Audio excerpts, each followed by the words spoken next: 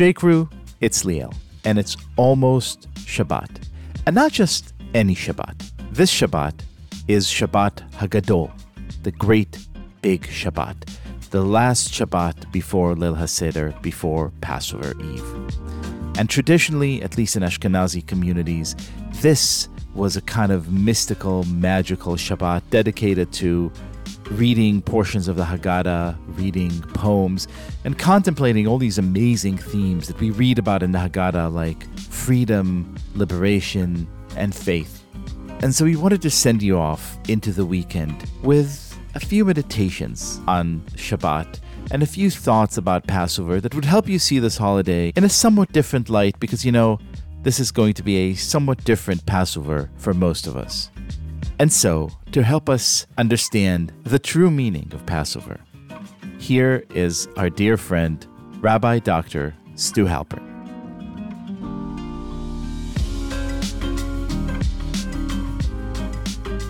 Welcome, Rabbi Dr. Stuart Halpern. Thank you so much for having me. You are the senior advisor to the provost of Yeshiva University and the senior program officer at the Strauss Center for Torah and Western Thought. Correct. About that character who we never read about, but really kind of belongs in the Haggadah, could it be Satan? So if you read the Haggadah, you see that it's protesting too much about Satan not being at the Seder. In a certain part where it's quoting biblical verses about God passing over the houses of the Jews in Egypt, it says as follows: I will pass through the land of Egypt. This is a biblical verse. The Haggadah then adds and explains what God means to say. I will pass through the land of Egypt. I am not an angel. And I will smite every firstborn in the land of Egypt, says the Haggadah, quoting a biblical verse. And then it adds, I am not a seraph, some sort of angelic figure. And then it continues quoting another verse. And I will carry out judgments against all the gods of Egypt. I am not a messenger, adds the Haggadah. I, the Lord, it quotes in a final biblical verse. It is I and none other, adds the Haggadah. It is protesting too much about Satan, the Satan, not being at the Seder. Yeah, at some point you just want to say, okay, we get it. It was God himself. It wasn't some kind of evil-doing messenger that we have read about from time to time. So tell us, how is it that you came across this idea, which I understand has pretty, strong roots in Jewish theological thought? So it all started with a birthday present that I got 6 years ago on my 30th birthday. My parents asked me, this is a big milestone. What would you like for your birthday? So I asked for a present that was around 6,000 pages long and 2,200 years old. This present was outside the Bible. It's this wonderful collection of books, which collects all these books that were left out of the Bible, even though they were written around the time that the Bible was composed. So I don't know if you're old enough to remember, but there used to be this thing called DVDs. And DVDs used to have this thing called bonus deleted scenes. A lot of the books read like that. They're these sort of strange additional tales about biblical characters that we know, or they're kind of like bizarro Superman-style retellings of our beloved action heroes, our beloved biblical heroes, but in new tales or told in oddly strange ways. And there's a particular book that is my personal favorite called the Book of Jubilees. And it was written around 170 BCE, around the time of the Maccabees, a couple years before, by a sectarian Jew who's not a good Pharisee, not someone who was from the community of rabbinic Jews or pre-rabbinic Jews, but was a Jew who kept a different calendar than the Pharisees and kept some different laws than the Pharisees. And he wrote a retelling of the book of Genesis and the book of Exodus, purported to be what an angel told Moses on Mount Sinai. And he retold it in strikingly creative ways. And Jubilees, this book, loved origin stories. Jubilees loved the idea that somehow, in some way, there was an origin story for all the Jewish holidays pre their being commanded by God to the Jewish people.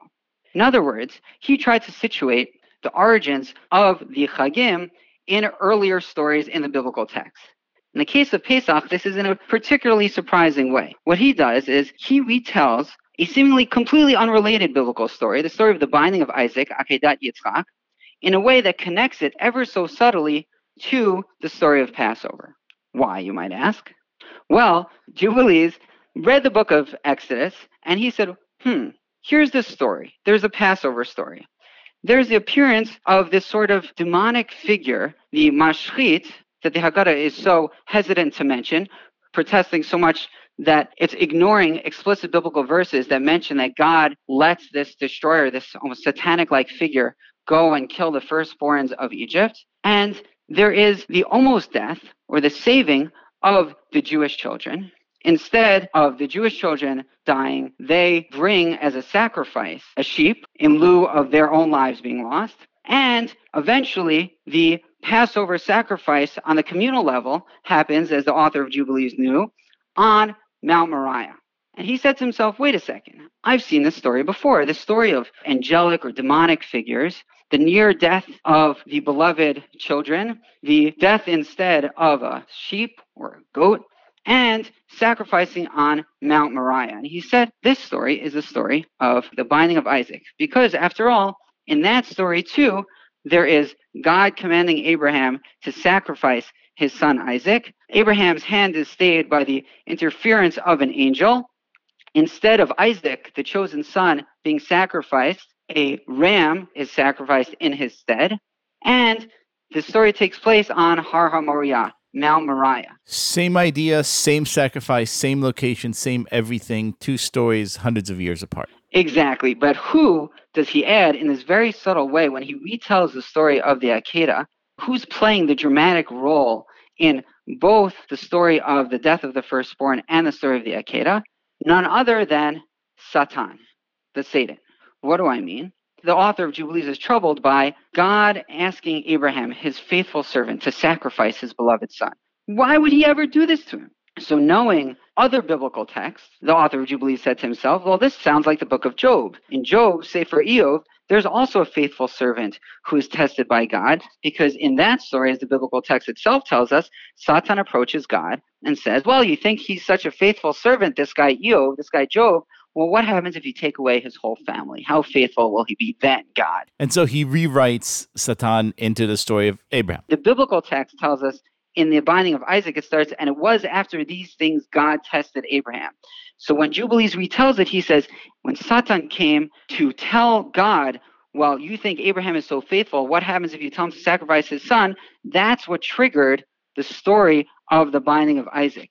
And how does Jubilees tell you that the story is the origin story of Pesach? He does it in a very subtle way. He has the commandment from God, go sacrifice Yitzchak, Isaac. He has it being told to Abraham on the 12th of the first biblical month. Now, the first biblical month is the month of Nisan. Why the 12th of the month, you might ask? Well, because we know Abraham goes on a 3-day journey before he goes to sacrifice his son Isaac. And that 3 days gets you to the 15th of Nisan, which, 2,000-year-old spoiler alert, is the first day of the holiday of Pesach. In other words, what Jubilees is telling you is that the origin story of the Korban Pesach, the sacrificial lamb, is actually the near sacrifice of our forefather Isaac.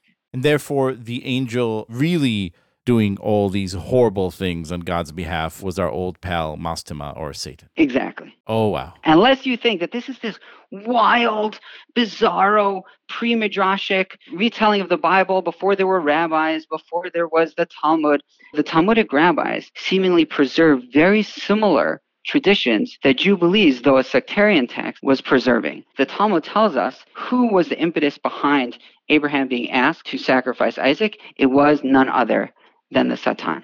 So Chazal, our beloved traditional rabbis, also had some sense that it was Satan who inspired God to test his faithful servant Avraham. Rabbi Dr. Stu Halpern, thank you so much. Thank you for having me back.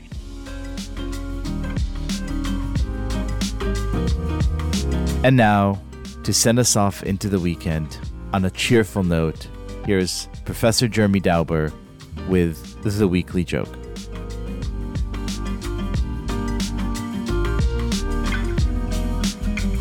My name is Jeremy Dauber, and I'm the author of Jewish Comedy, The Serious History. And I wanted to tell you a joke before Shabbos.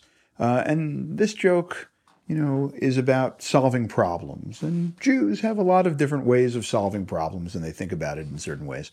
And in the joke that I want to tell you, which I first heard from my teacher, Ruth Weiss, who has written a wonderful book on Jewish comedy herself, it is about these two Jews in Eastern Europe and they are riding in a coach, and the road in front of them is blocked by this gigantic boulder, right? And they get off the coach and they look at it and they contemplate and they think about it. They think about the rock. They think about the coach.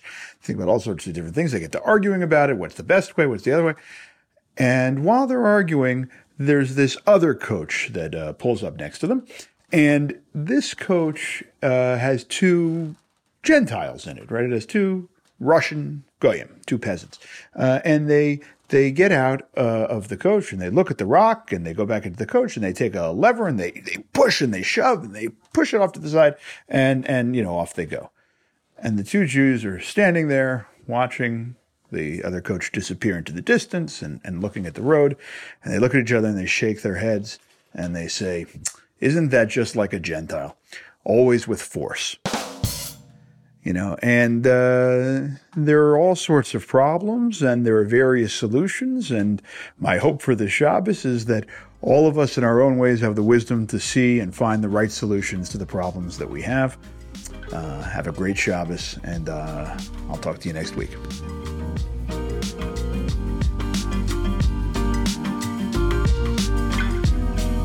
And so, friends, I hope you all have a very peaceful, soulful, restorative Shabbat, and Chag Pesach Sameach from all of us to all of you.